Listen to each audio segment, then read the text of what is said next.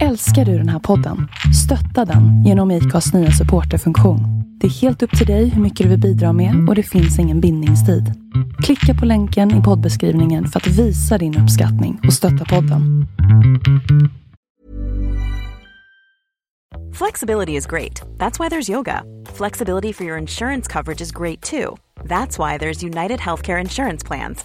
Underwritten by Golden Rule Insurance Company, United Healthcare Insurance Plans offer flexible, budget-friendly coverage for medical, vision, dental, and more. One of these plans may be right for you if you're, say, between jobs, coming off your parents' plan, turning a side hustle into a full hustle, or even missed open enrollment. Want more flexibility? Find out more about United Healthcare Insurance Plans at uh1.com. When you're ready to pop the question, the last thing you want to do is second-guess the ring. At BlueNile.com, you can design a one-of-a-kind ring with the ease and convenience of shopping online. Choose your diamond and setting. When you find the one, you'll get it delivered right to your door. Go to BlueNile.com and use promo code LISTEN to get $50 off your purchase of $500 or more. That's code LISTEN at BlueNile.com for $50 off your purchase. BlueNile.com, code LISTEN.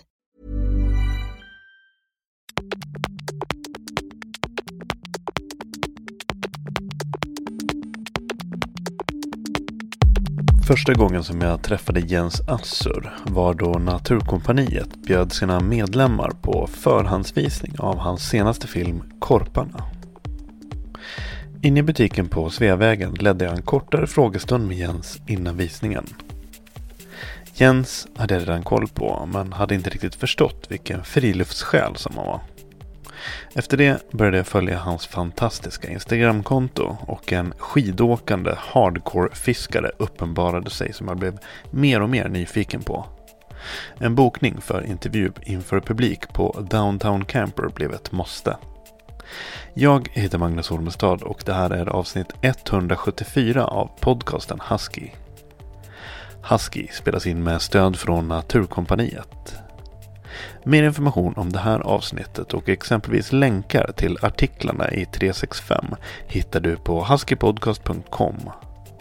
Podcasten Husky finns även på Instagram och på Facebook. Vi har så in i helvete mycket djupa frågor så att vi måste börja på en gång. Och som ni hörde, inget ljudförstärkande ljud utan ni får, hör ni inte så får ni knipa och komma närmare. Sätt er framför våra fötter. Men välkomna till Downtown Camper då och intervjun med Jens Assur. Viktigaste frågan först. Hur många åkdagar har du haft den här vintern? Närmare 60. Det är väldigt bra gjort tycker jag. Det är bra gjort faktiskt. Ja. Framförallt i och med att jag gjort dem nästan enbart med min familj. Just det.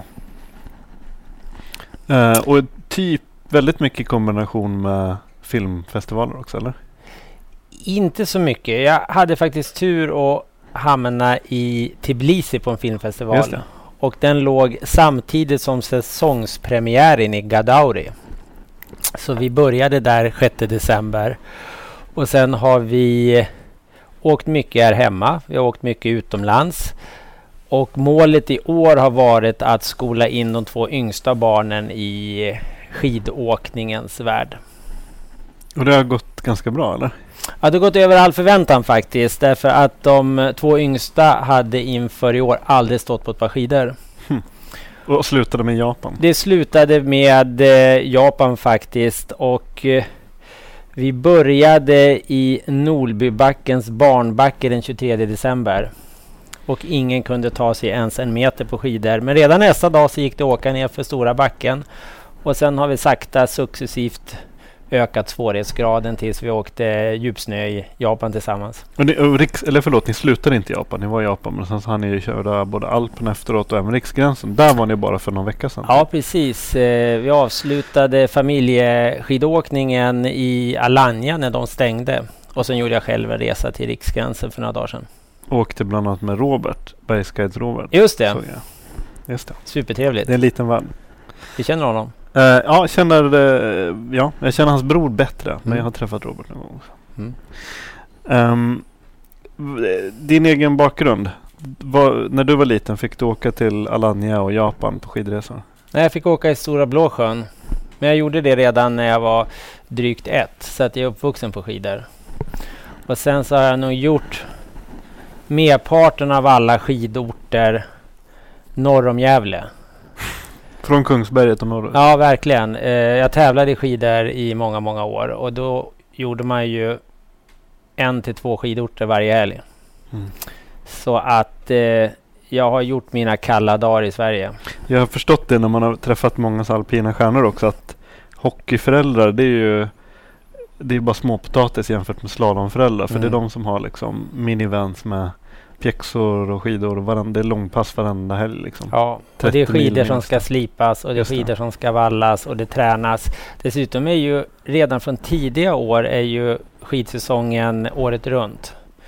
Jag började ju barmarksträna redan när jag var 7-8. Så då sprang man elljusspåret och satt i jägarställning för att bygga kondition och benmuskler. Vad gjorde att du inte fortsatte? Att jag absolut inte hade någon talang för att åka snabbt. Jag såg aldrig prispallen. Jag är ju generationsbarn med Pernilla Wiberg och Fredrik Nyberg och några andra. Så att jag har ju verkligen sett ett antal individer vara framstående från unga år genom hela livet till de stod på högsta pallen i OS och VM. Jag åkte snyggt, men jag åkte inte fort. Ska man inte underskatta. Men var det människor jag gillar att åka under liften. Men var det namn sådär som du var bekant, som du såg redan på när ni åkte på de här så att säga touren, eller vad man kan säga, på tävlingarna. Då såg du Pernilla Wiberg. De var välbekanta ansikten. Verkligen, och många av de framstående skidåkarna som vi alla känner, de var ju bäst redan när de var 7, 8, 9, 10 och det talades tidigt om att det här skulle vara våra nästa världsmästare, OS-guldmedaljörer, och så blev det i många fall också faktiskt. Sen var det givetvis en och annan som droppade av som inte... Jag tror det många gånger handlar om att man inte orkar det, för det kräver ju en enorm envishet och styrka att vara aktiv i så många år. Både från föräldrars håll och från utövaren så att säga. Ja. Barnet. Och är du skidåkare då finns det ju ingen vila. Du tränar ju i stort sett varje dag. Men du är uppvuxen mer eller mindre i skogen, på en gård i skogen? Ja, uppvuxen faktiskt i en slalombacke. I Stora Blåsjöns slalombacke, så vi bodde faktiskt mitt i backen. På riktigt? Ja, på riktigt. Ski in, ski out? Ski in, ski out. Vi bodde nämligen på hotellet när mina föräldrar drev hotellet i Stora Blåsjön. Och de första 4 åren så hade jag 2 kamrater, och det här är faktiskt inget skämt. Jag hade en tam räv och en get. Räven har jag antecknat här. Berätta om räven. Räven tror jag min far hittade.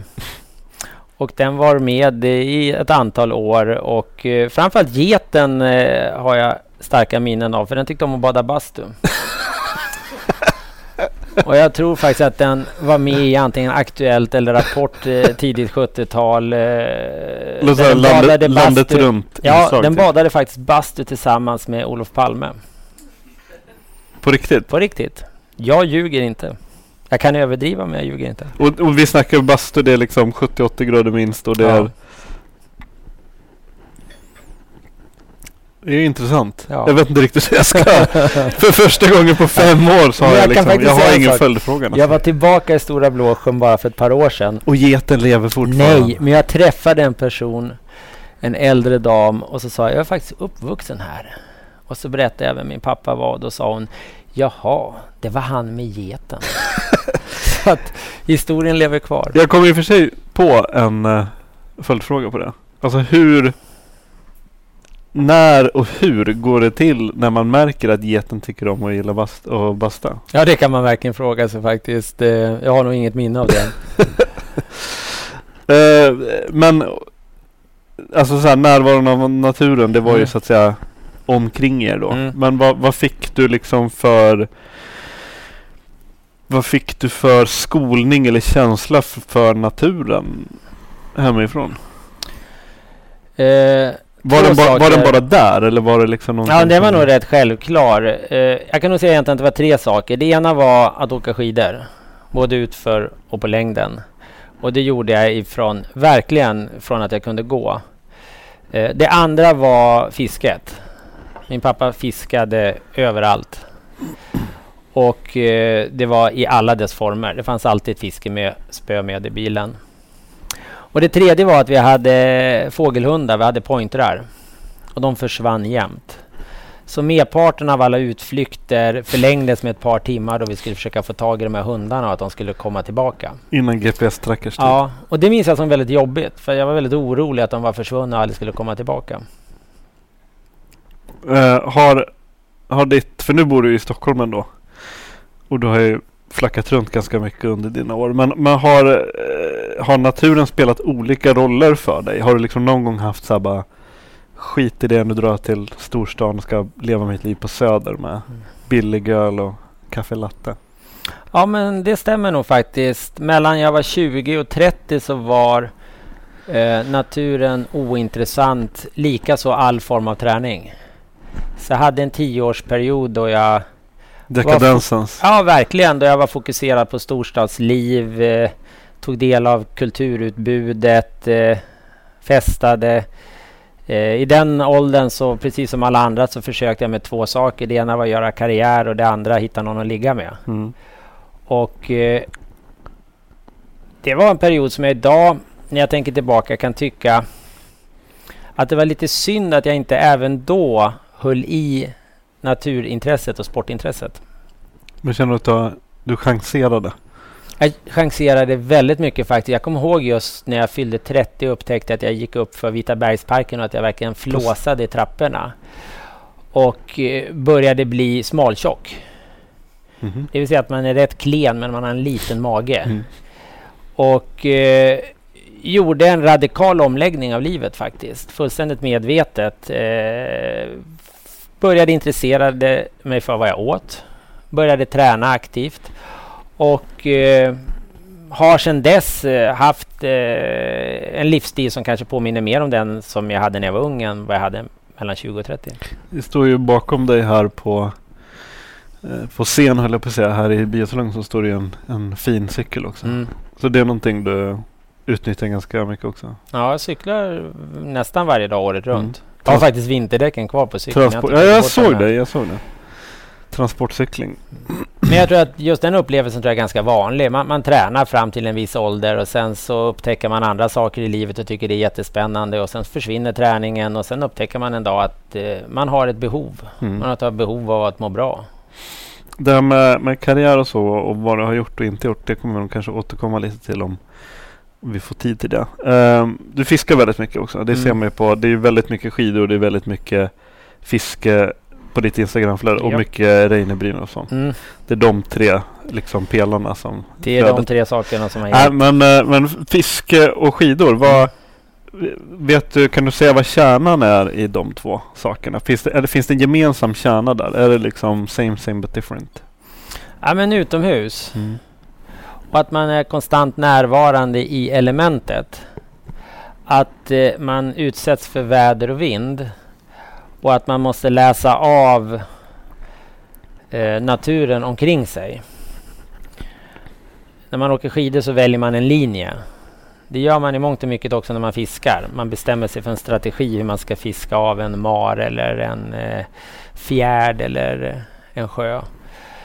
Och gemensamt för båda är att det är oftast det är lika roligt oavsett om det inte alltid går så bra. Det är resan som är målet. Ja, men det är verkligen det faktiskt. Och det händer hela tiden oförutseende saker som man måste ta hand om. Som senast när jag upptäckte att jag faktiskt hade tankat diesel i en bensinmotor. Då får man ro tillbaka. Det tog många timmar. Sen är det givetvis så att både skidåkningen och fisket har de där magiska dagarna då allting stämmer. Det är nysnö, väderförhållandena är perfekta. Eller fisken hugger faktiskt i stort sett i varenda kast. Och enda sättet att komma åt de här dagarna, skiddagarna och fiskedagarna, det är att vara ute hela tiden. Därför att du kan inte välja dem. För när du väl upptäcker att de är där så är det för sent. Så du måste upptäcka dem i ögonblicket. Jag tänker en annan likhet mellan bra skiddagar och bra fiskedagar. Det är dagar att om man gör ett diagram så ju längre tid det går desto bättre var dagarna. Ja, men så är det faktiskt. Så är det verkligen. Och man blir också bättre desto mer man håller på. Ja, precis. Känner du eller så här, klichévarning, tankar du på någonting när du håller på med det här, eller släpper du ut någonting? Förstår du vad jag menar? Det ena behöver inte utesluta det andra. Men om man ska liksom kontrastera det som skidor och fiske mot jobb och Reine Brynolfsson och röda mattor och klippbord och ja, men vad jag tror är gemensamt för skidåkningen och fisket är att tiden upphör att existera. Det finns bara ett nu. Det finns ingen oro över vad som komma skall, utan man är oerhört fokuserad i ögonblicket. Därför att du kan bara fiska bra om du är närvarande. Du kan också bara åka skidor bra om du är närvarande. Vilket gör också att tiden går oerhört fort. Jag kan utan problem kliva upp 5 på morgonen och ge mig ut och fiska, och så upptäcka vid 1 att herregud, hela dagen har nästan gått, och inte förstå var tiden tog vägen. Och det gör ju att det är väldigt avslappnande. Det är stressfritt. Det finns ingen oro för någonting annat än just den här svängen eller det här kastet. Men jag kan också tänka mig att du är en sån person som när du var inne i arbetet med korparna till exempel, så är du lite på samma sätt, att du bara går in i det till 100% och det finns ingenting annat än just där och då, eller? Nej, skillnaden är att då måste du också hela tiden ligga så många steg före, därför att det är så många saker som pågår, så att det är betydligt mer krävande arbete, därför att dels måste du vara fullständigt närvarande i nuet, men du måste också hela tiden planera det som komma skall senare under dagen, imorgon, en vecka framöver, och kanske också en väldigt stor oro över det du precis har gjort. Blev det tillräckligt bra? Skulle det vara gjort på ett annat sätt? Hur påverkar det vi ska göra? Och det innebär att du har en ganska hög stressfaktor, därför att du tänker i så många led.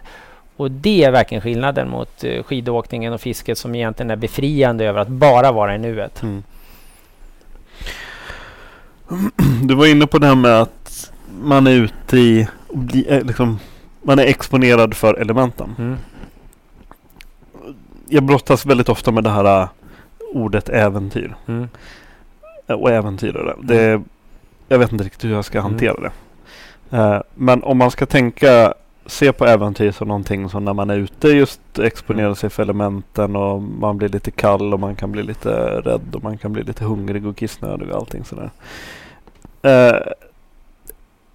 Tycker du att vad kan folk lära sig av sånt? Tycker att folk är för jag kan tänka mig att särskilt då i Sverige så lever merparten av människorna otroligt bekväma, inpackade liv. Och det är väldigt sällan de exponeras för någonting som är liksom så fysiskt obekvämt. Vad tänker du kring det? För du har ju också, om man liksom så här kroka in i lite av ditt jobb, du har rest väldigt mycket, du har jobbat väldigt mycket i det kommer vi kanske återkomma till, men du har jobbat som krigsfotograf, och du har liksom så här sett hela spektrat av vad mänskligheten är kapabel till liksom. Och nu säger jag inte att det är någonting positivt med att vara i en krigszon, men ändå liksom att du har sett hur människor lever, och så ser du hur människor lever här i vårt samhälle här. Har du någonting att komma med där? Ja, men en sak som slår mig om man lever det liv som jag lever, det är ju att vi är ju till exempel aldrig exponerade för hunger. Maten är ju aldrig längre bort än att du behöver sträcka ut armen. Och det är ju väldigt få äventyr kvar. Därför att, och jag tycker att ingen har uttryckt sig bättre än Edmund Hillary efter, jag tror att det var när det var 50-årsjubileet efter första bestigningen på Everest, så fick han frågan: vad skilde när du gick upp och när man går upp idag? Vad är den stora skillnaden? Och då var han tyst en stund och så sa han: vi visste inte om det gick. Vi visste inte om det var möjligt. Idag vet vi ju de flesta begränsningarna. Och då handlar det ju mer om egen vilja och uthållighet etc. Men det är relativt få stora äventyr kvar. Och jag upplever väl ändå att de absolut flesta är väldigt rädda för att utsätta sig för någonting som är obekvämt. För man kan ju tänka att de här åren du levde, som du sa, mellan du var 20 och 30, då var du ju extremt inpackad liksom.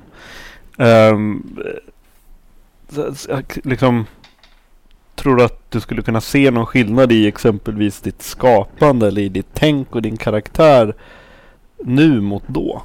Som kanske liksom har kommit av att du är mer, att du vågar vara mer obekväm liksom. Att du vågar vara mer. Ja, det är inte säkert att jag vågar. Jag kan säga att risken är snart att man blir mer och mer bekväm. Ja. Därför att någonstans så får man ju en konsekvensmedvetande när man blir äldre. Och man är också rädd att förlora saker som står en nära. Och det tyckte jag inte man hade som ung. Och vad som också fanns förr, det var ju en absolut nyfikenhet på allt. Där jag upplevde att man kunde utsätta sig för större saker därför att man visste inte om det gick. Tillbaka till, är det här möjligt eller inte? Och idag är det ju väldigt lätt att hela tiden hålla sig inom sin comfort zone.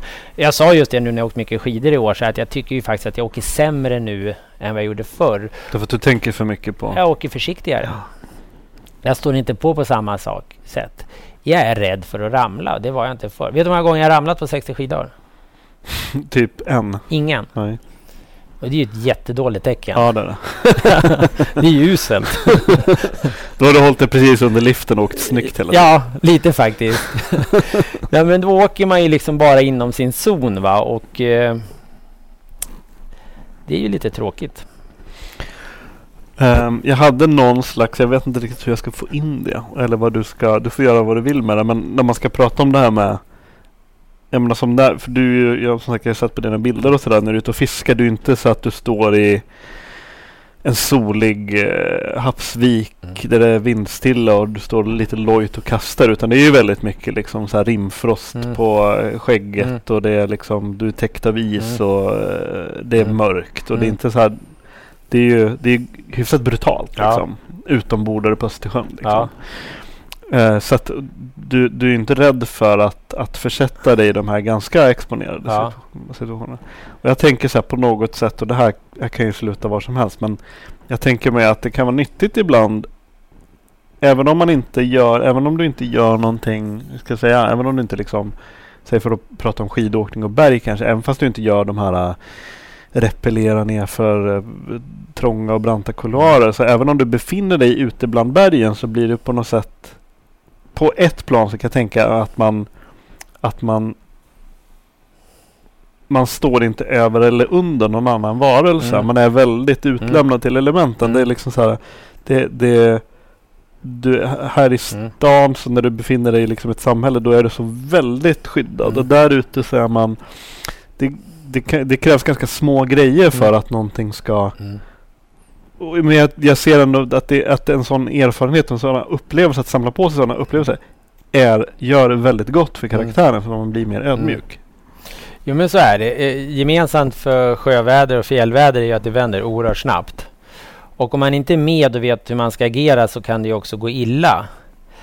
Och det såg vi ju tyvärr bara för ett par, 3 veckor sedan i Alperna, där stort antal erfarna människor omkom då vädret vände snabbt. Och många omkom på platser där det innan har varit oerhört många människor som har klarat sig alldeles utmärkt för att elementet har varit fint. Det har inte blåst. Det har inte haglat, snöat, varit kallt. Så all form av sån här aktivitet kräver ju en viss medvetenhet och en viss kunskap hur man ska handskas med förändringar i vädret till exempel. Personligtvis är jag väldigt förtjust i väder. Jag gillar när det regnar och jag gillar när det snöar och jag gillar att det blåser. Jag tycker om att känna vinden i ansiktet. Och det är en del av tjusningen i att vara ute. Ja, men, och det är någonting jag återkommer alltid till. Att det är alltid en sån bra påminnelse till att människan inte har full kontroll hela tiden. Utan jag menar, det krävs bara en vanlig vinter för att kollektivtrafiken ska slås ut och appar ska sluta funka och sådär. Och det tycker jag är väldigt nyttigt. Att folk borde ta vara på sådana situationer väldigt mycket mer istället för att gnälla. Liksom.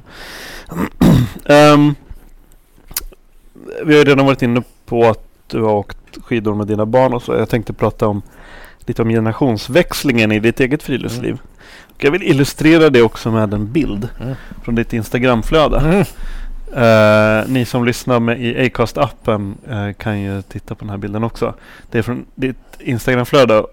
Och kan du beskriva vad bilden föreställer? Ja, vi var i Skottland och vandrade här i höstas, jag och familjen. Och på en vandring så fastnade minsta killen i en lervälling som gjorde att han kom faktiskt inte därifrån. Han satt helt fast. Och är man minsta killen så går man antingen längst fram eller längst bak. Så man kan vara själv för en stund. Och vi hittade honom i den här lerpölen fullständigt knäckt över att inte komma loss. Texten du har skrivit så här: min första tanke var om jag skulle ta en bild eller hjälpa honom. Min andra tanke var om jag skulle ta en bild från en annan vinkel eller hjälpa honom. Vad säger man? Om man har klafsat och hoppat i varenda lerpöl i västra Skottland är det väl inte konstigt om lerpölarna en dag ger igen. Ja, men precis. Men är det liksom skämt åsido ändå? Du räds inte att liksom dra iväg ungarna på liksom lite, det här är ju beroende på hur man definierar det, strapats men ändå liksom, men idag kommer vi gå väldigt långt och det kommer inte vara jättefint väder hela tiden. Nej, men så är det ju faktiskt. Nej, men vi går och det är verkligen inte fint väder och det regnar och det är lerigt och jag tror ju att barn klarar mer än vad vi tror och jag tror också att det stärker barn att förstå att de klarar mer än vad de själva tror. Och jag tror också att det är oerhört bra att tidigt ge barnen en relation till naturen. Därför att om man känner sig hemma i naturen så är ju världen oerhört stor. Den är ju enorm faktiskt. Och den är också fin på det sättet att merparten av de naturaktiviteter som vi kan göra i till exempel Sverige kostar relativt lite. Så att oavsett vad man jobbar med, vad man har för ekonomiska förutsättningar i en framtid, så har man en relation till naturen så kan man alltid leva ett väldigt aktivt liv. Så att det finns en tanke med varför vi drar med barnen på så mycket som möjligt och att de ska lära sig tälta och de ska lära sig göra eld och de ska känna sig trygga och känna att det här är en värld som de lätt kan röra sig i när de vill. Det är de frön du vill plantera i dina Ja, men verkligen. Och sen är det också av egocentriska skäl, det är väldigt roligt att vara tillsammans i naturen som familj. Därför att vi är aktiva, vi gör någonting ihop. Jag upplever stark närhet till min familj när jag är med dem i naturen. Och telefonen, paddan, tvn är inte viktigast. Så att det är både en plan för framtiden men det är också en egocentrisk idé om att jag mår väldigt bra när jag får ligga i en sovsäck nära min familj. Men och hur har du lyckats? För yngsta är ganska ung och äldsta är typ nästan tonåring nästan. Ja, det handlar ju om att tidigt göra dem delaktig. Men jag tänkte, har du lyckats att hålla alla med på tåget? Eller har du någon som så bara, nej men det här är faktiskt inte kul? Nej, men 15-åringen är ju den som kanske flest gånger idag hoppar av och inte följer med. Och det tycker jag man får acceptera. Jag tror inte man ska tvinga med. Utan han kommer tillbaka när han är redo. Ni gjorde ju, apropå att göra spännande saker med familjen, så ni var i Namibia i en dryg månad. Vi tältade en månad tillsammans och reste runt själva. Och det var lite äventyr faktiskt.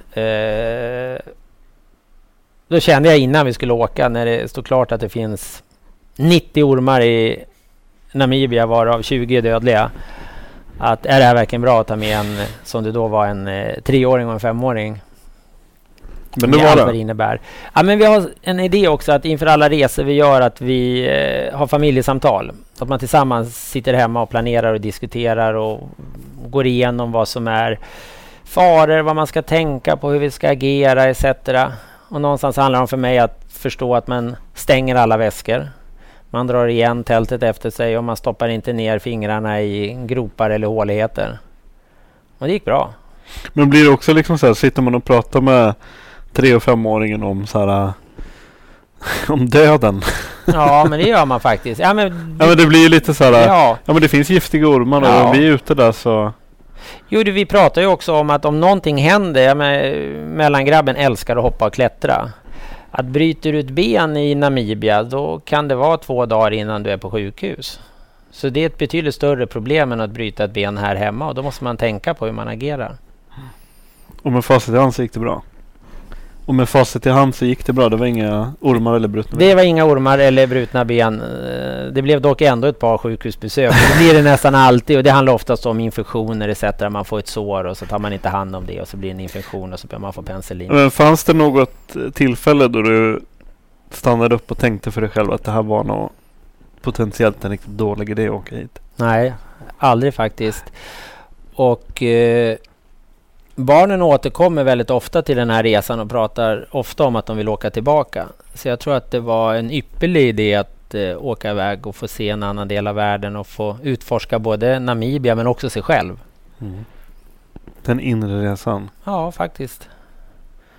Det låter ju fånigt när man säger det, men den inre resan handlar ju någonstans om att utmana sig själv och upptäcka sina egna värderingar och vad man känner för saker och ting och hur man upplever världen omkring sig. Here's a cool fact. A crocodile can't stick out its tongue. Another cool fact, you can get short-term health insurance for a month or just under a year in some states. United Healthcare short-term insurance plans are designed for people who are between jobs, coming off their parents' plan, or turning a side hustle into a full-time gig. Underwritten by Golden Rule Insurance Company, they offer flexible, budget-friendly coverage with access to a nationwide network of doctors and hospitals. Get more cool facts about United Healthcare short-term plans at uh1.com. When you're ready to pop the question, the last thing you want to do is second-guess the ring. At BlueNile.com, you can design a one-of-a-kind ring with the ease and convenience of shopping online. Choose your diamond and setting. When you find the one, you'll get it delivered right to your door. Go to BlueNile.com and use promo code LISTEN to get $50 off your purchase of $500 or more. That's code LISTEN at BlueNile.com for $50 off your purchase. BlueNile.com, code LISTEN. Quality sleep is essential. That's why the Sleep Number Smart Bed is designed for your ever-evolving sleep needs. Need a bed that's firmer or softer on either side? Helps you sleep at a comfortable temperature? Sleep Number Smart Beds let you individualize your comfort, so you sleep better together. JD Power ranks Sleep Number #1 in customer satisfaction with mattresses purchased in-store. And now save 40% on the Sleep Number Limited Edition Smart Bed for a limited time. For JD Power 2023 award information, visit jdpower.com/awards. Only at Sleep Number stores or sleepnumber.com. Men det där var bara semester, det var inte som en del av något projekt eller något? Nej, men jag var ganska bra på att när jag gör saker med familjen så är det semester.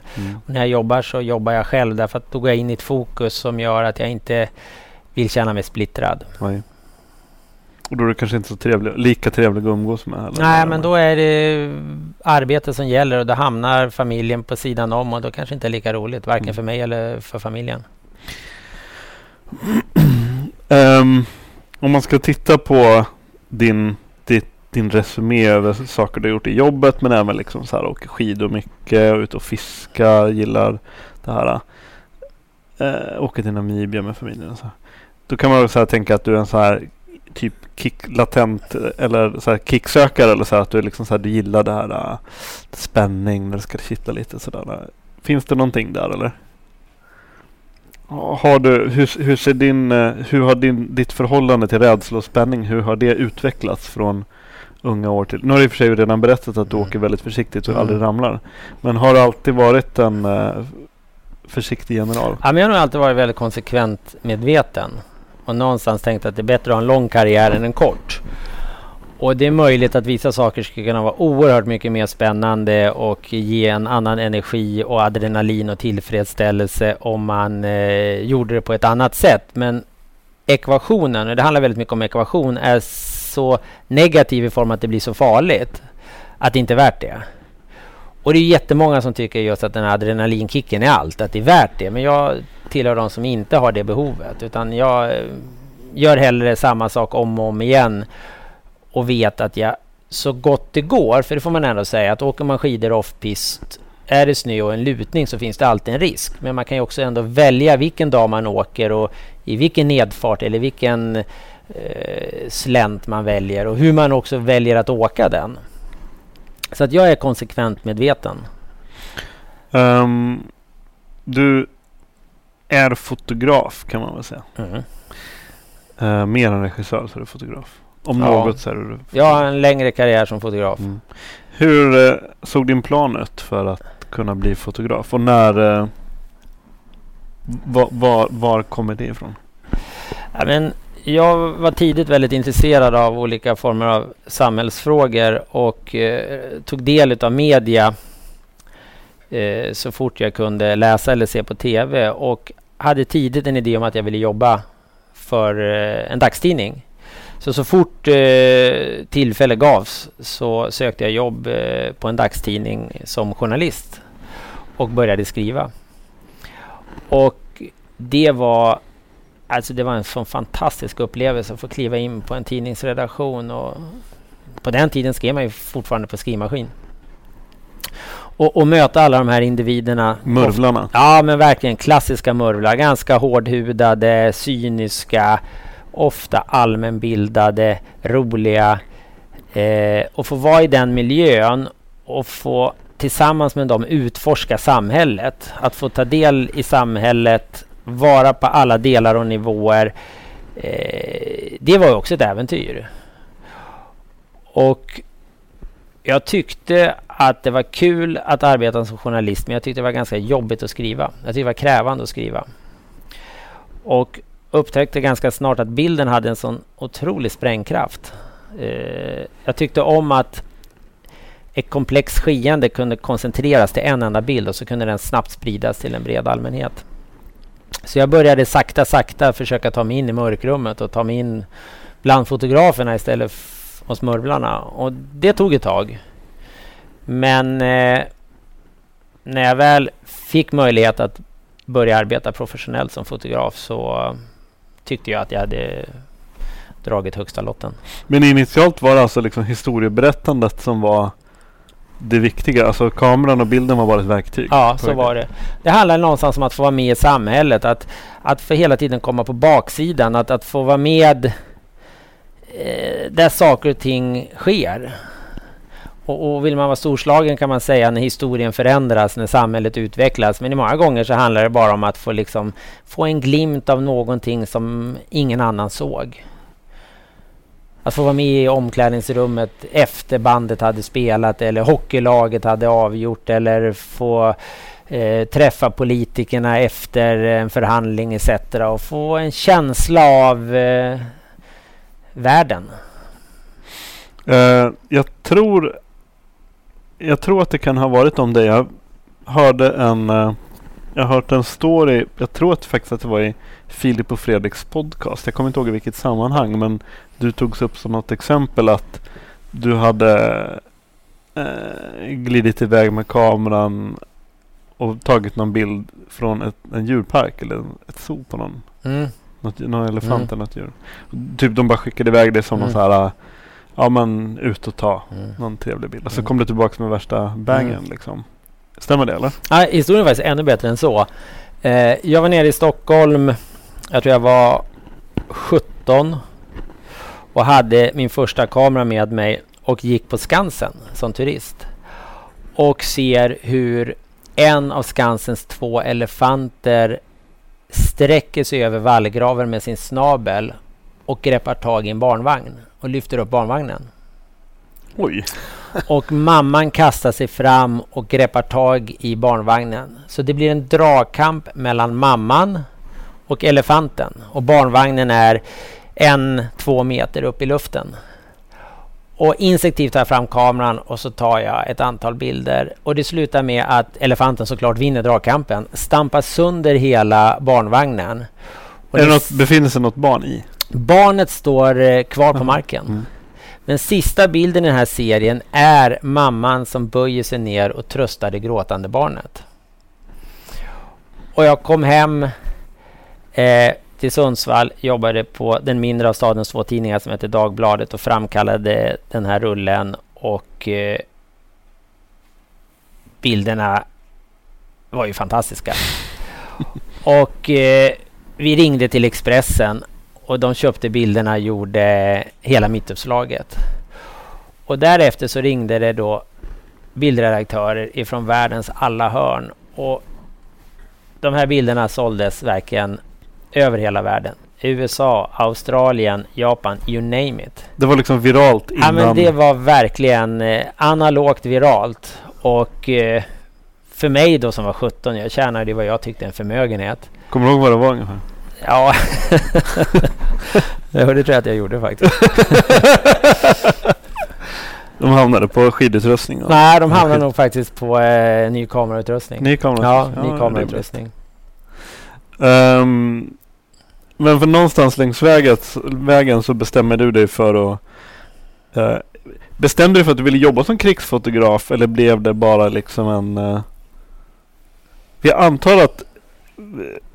Eller är det bara lekmän som pratar om krigsfotograf som ett yrke? Eller är det är det en fotograf som bara befinner sig i en krigszon? Ja, traditionellt har det funnits många krigsfotografer som har gjort sig ett namn och varit kända för att just jobba i olika konfliktzoner och har nog sett sig själva som just krigsfotograf. Jag har ju aldrig sett mig som krigsfotograf. Jag har ju sett mig som bildjournalist. Det vill säga att jag är en journalist som jobbar med bilden som kommunikationsverktyg. När jag började på Expressen så förstod jag snabbt, eller kände snabbt, att få vara med i världen och då se hur världen förändras skulle vara oerhört spännande. Och det var också där det var möjligt att ta bilder som hade störst kraft, fick störst genomslag. Och där fanns ju då en kombination av att själv få uppleva en form av äventyr. Det ska man inte sticka under stol med. Så det var ändå det som... Ja, men absolut. Något annat vore att ljuga. Att få som 20-åring resa iväg till Afrika eller Asien var ju spännande. Det var ju som att få vara Tintin. Jag är uppväxt på Tintin och Biggles. Mm. Och plötsligt så fick jag åka runt om i världen och se alla de här spännande miljöerna, platserna, intressanta människor. Och många gånger så blev det att jag skildrade olika former av konflikter. Men jag har alltid kallat det konflikter, jag har aldrig kallat det egentligen krig. Utan skildrat olika konflikter, olika samhällsförändringar. Men var du naiv när du åkte iväg? Kan du se det i efterhand att du var... Jag kan tänka mig att en sån, inte för att prata om dig, om man ska prata rent generellt, så kan jag tänka mig att det skulle kunna vara också att man kanske skäms över de tankar eller det som drev mig hit, och sen så befinner man sig där, för du har bland annat då jobbat i Rwanda till exempel. Och då behöver man inte gå in på detaljer, men jag kan tänka mig att man får uppleva väldigt mycket starka och fruktansvärda händelser, och att man kanske liksom att man får, att det blir en smäll liksom. Nej, men jag har nog inte sett mig som naiv. Jag har nog sett mig som väldigt nyfiken och att jag har haft en lust och jag har haft ett engagemang, och jag fick tidigt ett väldigt starkt genomslag med många bilder, vilket gjorde att jag fick uppleva hur det var att kommunicera på flera plan. Att dels hade jag en kommunikation med de som jag fotograferade, och så blev det också en kommunikation med läsarna och betraktarna av bilderna, och där uppstod ju också en kommunikation mellan läsarna och de som jag fotograferade. Och i och med att jag tidigt fick se att bilder fick ett genomslag, att de ledde vidare till debatt och diskussion, så kände jag att det fanns en mening. Och väldigt länge ska jag nog säga att det är nog det jag har sett som en absoluta drivkraft.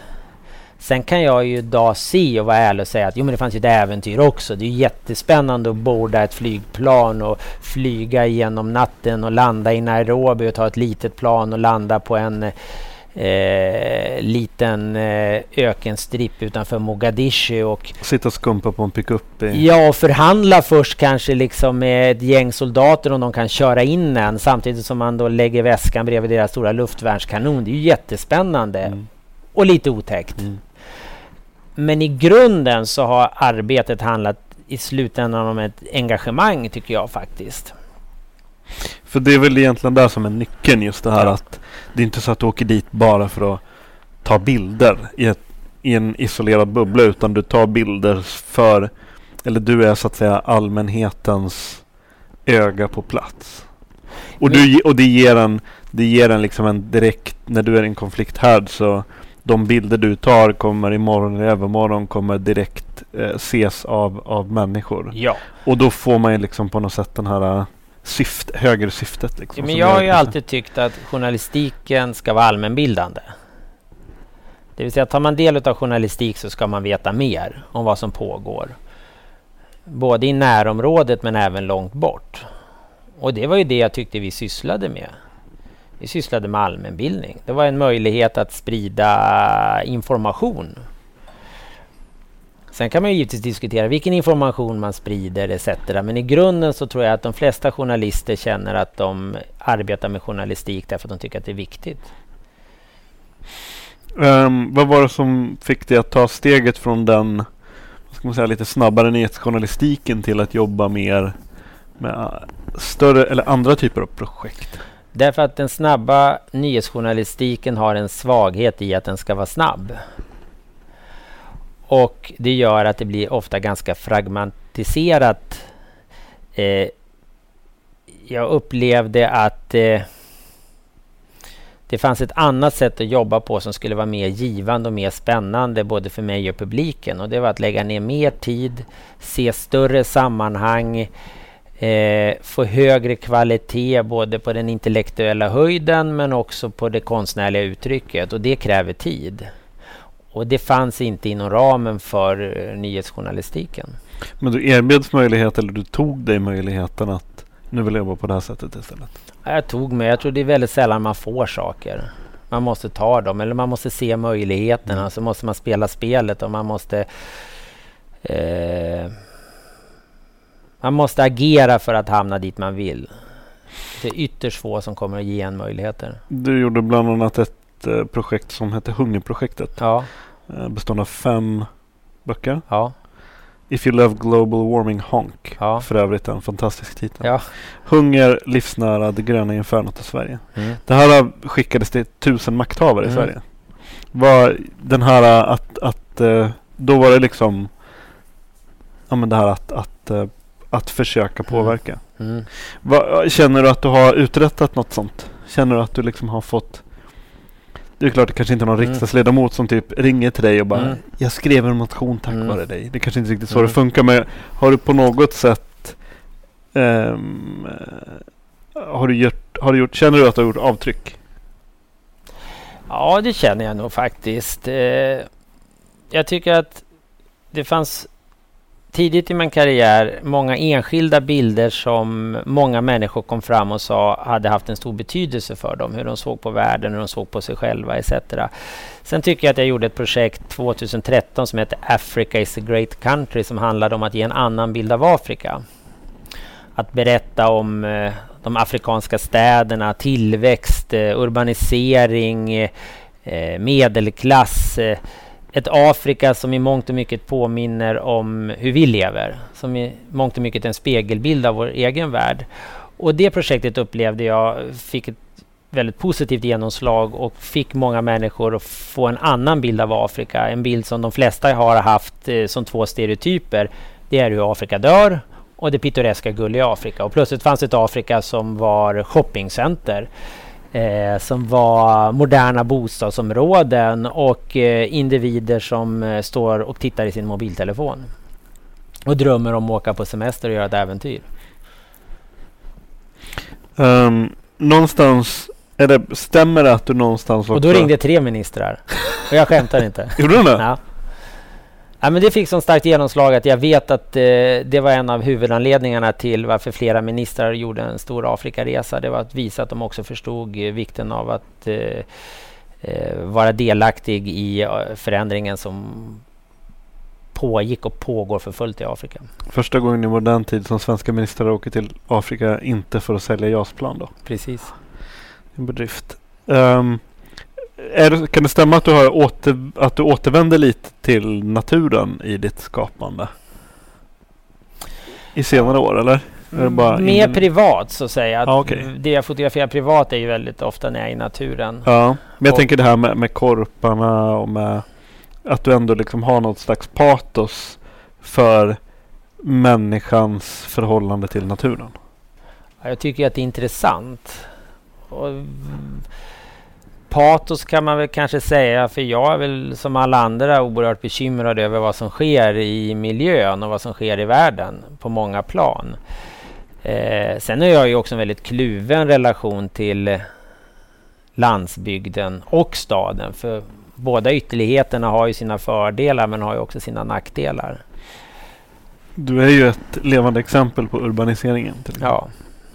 Det här med att gestalta naturen då? Vad ser du naturen som en karaktär eller ett objekt eller ett aktivt subjekt i dina, till exempel som Korparna då till exempel ditt senaste verk? Liksom ser du naturen som en liksom bara en kuliss som bara är och det är liksom människorna, eller kan du ladda naturen med någonting? Ja, men för mig är ju människans relation till naturen intressant. Inte naturen som enbart natur, utan det är ju hur vi förhåller oss till naturen. Och i Korparna så tycker jag just att naturen spelar en så stor roll, och det gör det ju för alla bönder. Det är ändå naturen man lever av, och en bonde måste ta ansvar för liv och död. Och en bonde är också utlämnad till naturens nycker. Och det är också de här två ytterligheterna som gör att vara bonde är både fysiskt och mentalt så oerhört krävande. Jag tycker att det är ett av de tuffaste arbeten man kan ha. Och det är också en bild som vi väldigt sällan ser. Framförallt intresseorganisationerna, LRF, Lantmännen etc. De har ju en bild av och vill ge en bild av naturen som så oerhört, bondelivet som så oerhört pittoreskt och det är så ala-reklam. Ja, men verkligen. Det är bara unga par med nypotatis i händerna. Och för mig är det ett tufft jobb, och om jag inte är helt fel så tror jag också att det är ett av de farligaste yrkena som är i Sverige. Jag tror vi har 4 000 arbetsskador på gårdar varje år. Utan att lägga för mycket så här tankar i huvudet på det, men tycker du att människan, om vi nu ska utgå från vårt samhälle då, vår kontext, liksom, att människan är väldigt frilagd bortkopplad ifrån naturen? Är vi det? Eller är vi inte det? Är naturen och människan ett? Eller är vi liksom, har vi hamnat på åskådarplats och naturen bara är någonting som sker där borta? Det beror ju på vilka människor vi pratar om. Men kan du då, eftersom du ändå har rest och sett världen utanför Sverige, liksom, om du jämför, om du får freestyla fritt. Ja, men då ska jag säga att oavsett vart vi är, så i vissa individer lever idag fortfarande såklart oerhört nära naturen. Du behöver ju inte åka till Afrika för att uppleva det, utan du kan ju åka norr om Gävle. Kan säkert åka söder om Gävle också. Men för många människor som idag lever kvar i Stora Blåsjön är ju naturen en absolut anledning till varför man lever kvar. Det är ju för att man vill leva nära naturen. För många människor som bor i världens storstäder är ju naturen någonting som finns någon annanstans, någonting man ser på tv, någonting som man inte alls deltar i. Så att jag tror att man måste se att det finns oerhört många förhållningssätt till naturen. Sen kan man rent titta statistiskt, så ser vi att allt fler människor bor i städerna. Så det är ju rimligt att tänka sig att fler och fler människor får en relation till naturen som är mer av ett hobbyintresse än något som man har en professionell relation till. Då ser du problem med det där. Skulle du vilja entusiasmera och skulle du vilja påverka till någonting annat? Skulle du vilja förändra någonting om du var allsmäktig? Ja, men jag tycker verkligen att man kan diskutera vad som är ett rikt liv.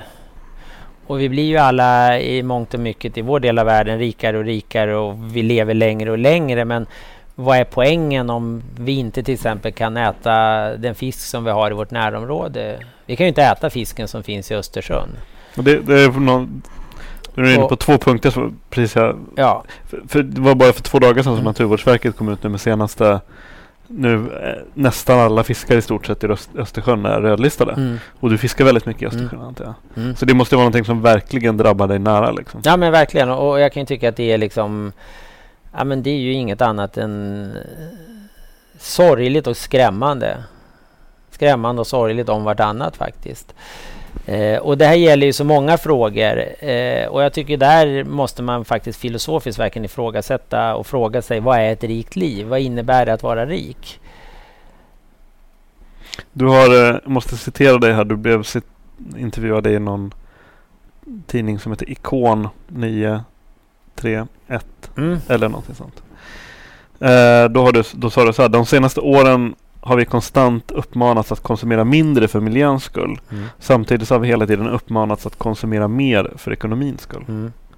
För det är just den här som jag ofta tänker på och blir så här stressad av, den här paradoxen att vi liksom ska på något sätt att vi lever i ett system som bygger på konstant utveckling, och det kräver ju inte, man behöver inte vara jätteintelligent för att fatta att det inte är hållbart, och att jag blir väldigt så här frustrerad av det liksom, att det handlar bara om att dubbla vinsten varje år sådär. Jag tycker bara hela hållbarhetsdiskussionen måste man ju våga ifrågasätta vad som är hållbart överhuvudtaget. Jag drev ju runt 2009 när jag gjorde projektet Hunger en idé om att jag körde en miljöbil, för jag körde en Porsche 911. Den var från 1984 och bara gått 10 000 mil. Det tycker jag är en miljöbil. 10 000 mil sedan 1984 och den är i mint condition. Det är en miljöbil. Jag kan ju såklart köpa en bil som drar mindre, men vad kostar det då att göra sig av med den gamla och köpa en ny? Vad är hållbarhet? Är du orolig för naturen? Jag är orolig för människans relation till naturen. Naturen bör ju rimligtvis klara sig på ett eller annat sätt långsiktigt, men hur vi ska verka i en framtid om vi har en icke fungerande miljö, det är ju skrämmande. Men har du någon klar framtidsbild, eller tänker du så här att jag tror att vi kommer gå till jag tror att den främsta framtidsskildringen som har gjorts är ju en Pixar-film som heter Wall-E. Jag har faktiskt inte sett den. Jag trodde att du skulle säga Mad Max. Nej, det är Wall-E. Jag tror att vi hamnar i en framtid då vi kommer att sitta och ha på oss glasögon och uppleva naturen och uppleva djur etc. Och för de som lever då är det en verklighet, och det kanske också är den enda verkligheten. Och jag tror ju att vi riskerar en ganska, som jag ser det, dyster framtid. Men vad känner du när du tänker på det?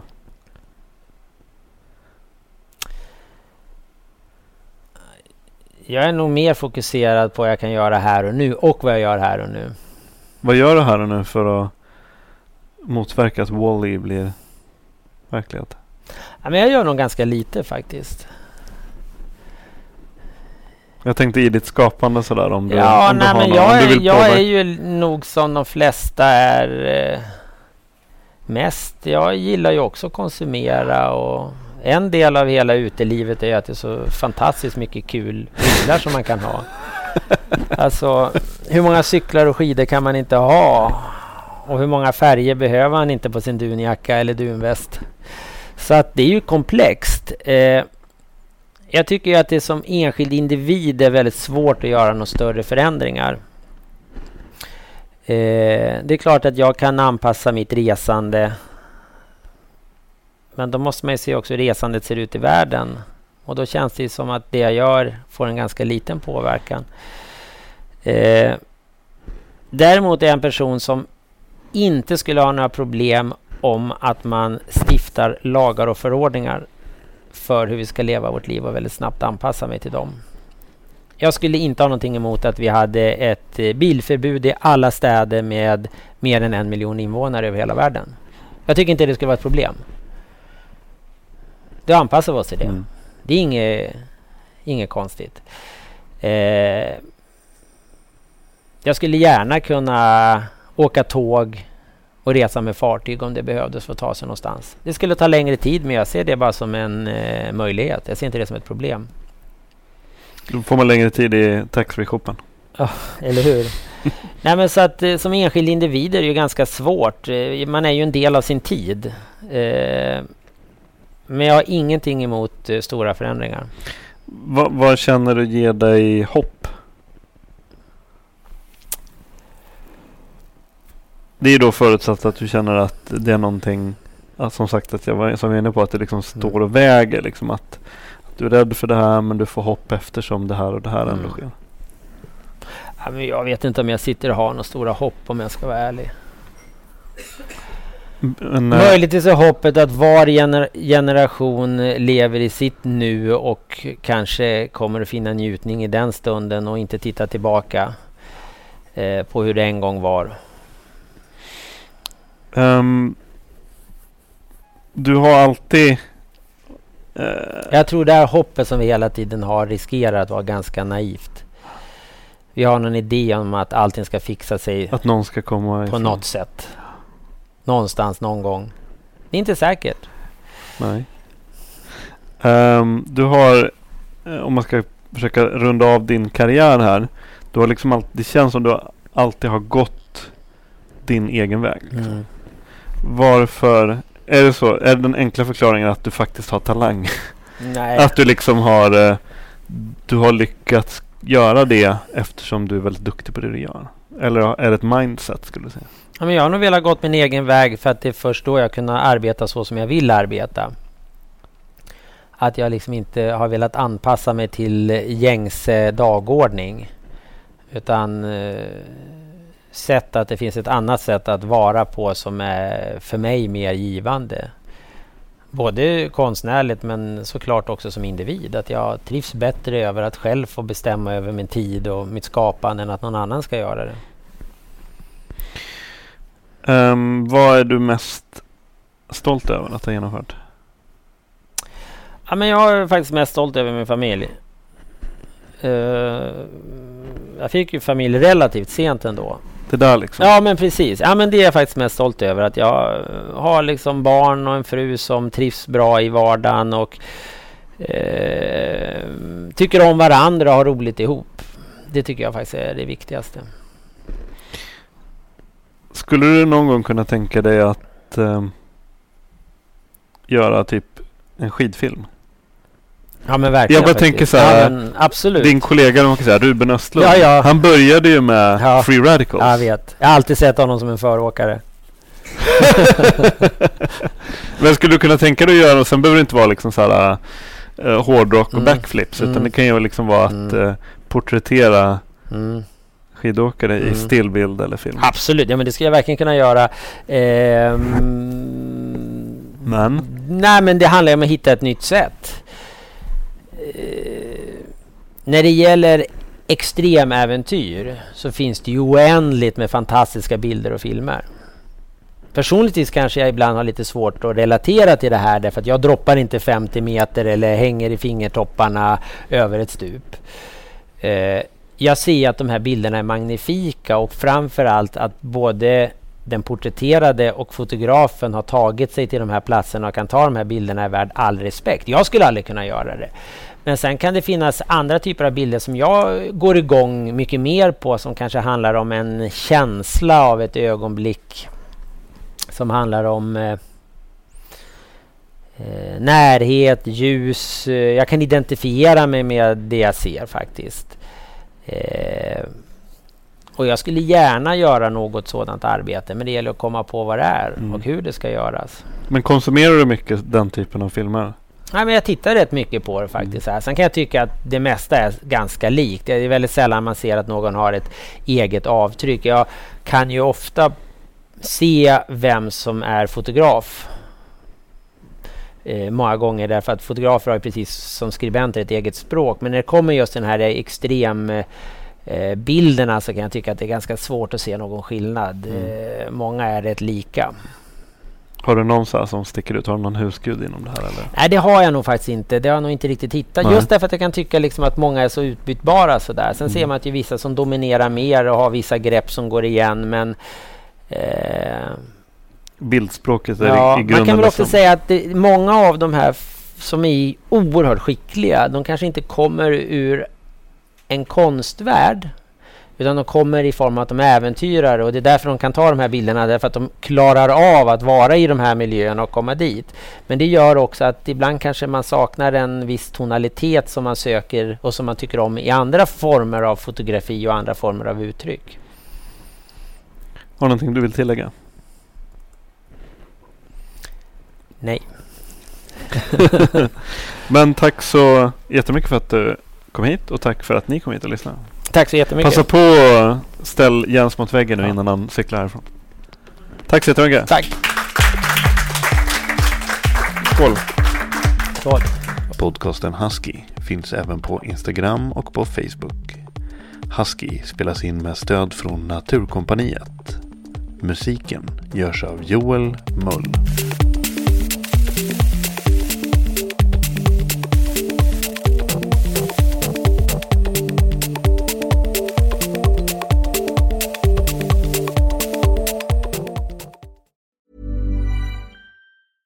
Hey, it's Paige DeSorbo from Giggly Squad. High quality fashion without the price tag. Say hello to Quince.